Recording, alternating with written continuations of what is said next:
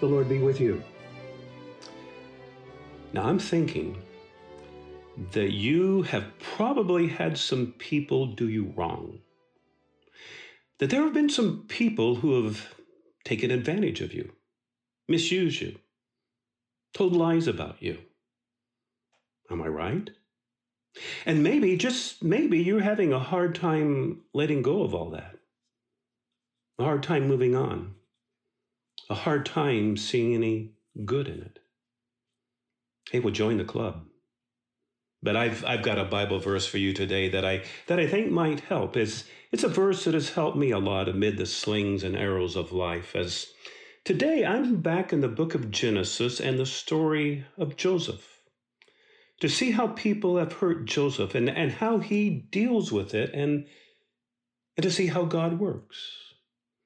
Now, just in case it's been a while since you were in the book of Genesis, I want to give you the backstory, and I'll try to be brief, as it is a story that stretches from Genesis 37 to Genesis 50. I mean, it's a big and important story in the Bible. And the story starts out with a teenager, Joseph. Our text says that he's 17 years of age, and he's part of a family that today I think we would probably call a dysfunctional family. I mean, there's Jacob, the father, who is partial to Joseph, and you know that that's going to mean trouble. And there are brothers who are jealous of Joseph, and they hate him. I mean, they want him dead. And one day, while they're plotting to kill their brother, well, they decide instead to make some money off of him and to sell Joseph for 20 pieces of silver into slavery in far-off Egypt. I'll fast forward to Egypt as the heartbreaking story continues, as Joseph is falsely accused of rape. He's thrown into prison and they throw away the key, and Joseph spends most of the decade of his 20s in prison. I mean, Joseph loses everything: his home, his family, his freedom, his reputation. Joseph has nothing left to him but a prison cell.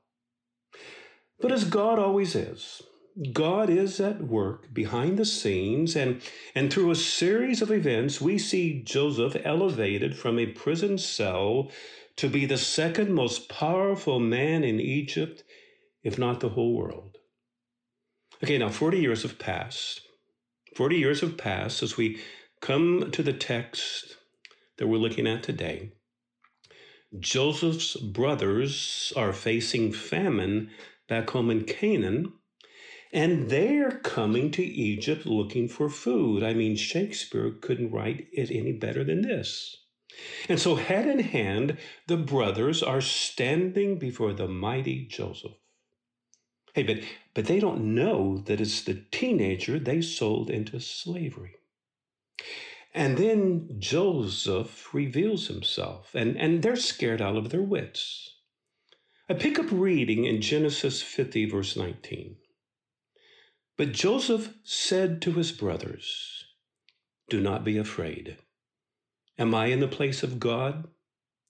Even though you intended to do harm to me, God intended it for good." I'm going to read that again. Even though you intended to do harm to me, God intended it for good, in order to preserve a numerous people as he is doing today.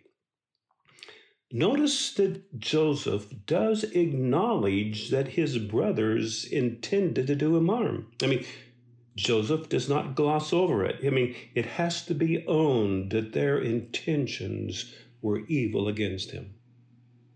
But then Joseph explains that although they intended to do him harm, God intended it for good.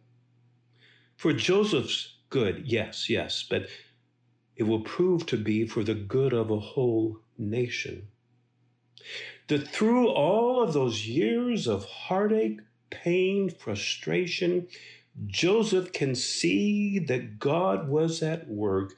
God was working his greater plan.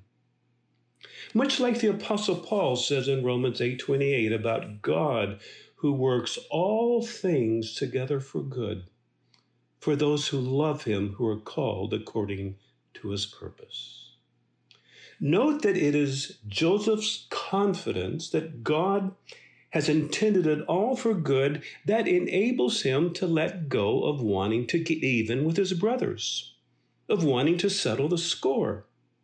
I mean, did you catch that phrase where Joseph said, "Do not be afraid, am I in the place of God?" I mean, God didn't die and make me the judge. So Joseph is content to leave to God the righting of any wrong. I see a freedom here for Joseph. He is free of bitterness, free of wanting to get even.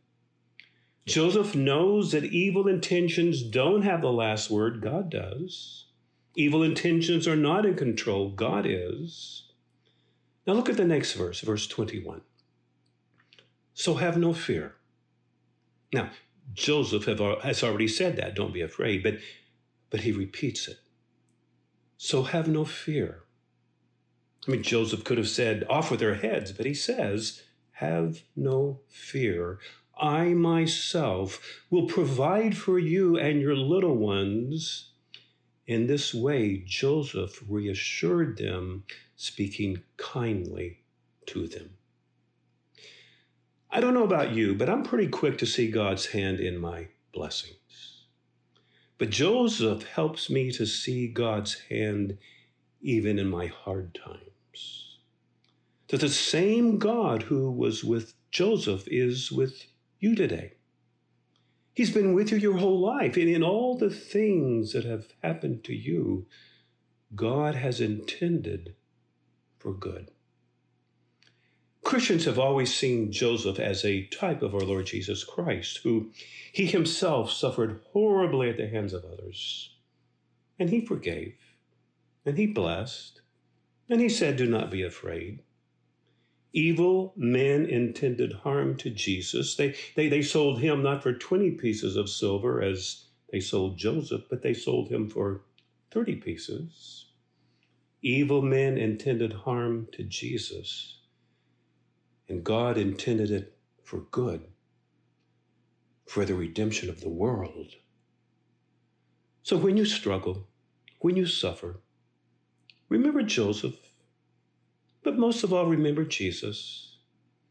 And God take the harm intended for you and bless you and bless others. I am Tim Smith, a fellow traveler on the Pilgrim Way. Thanks for listening. Until next time.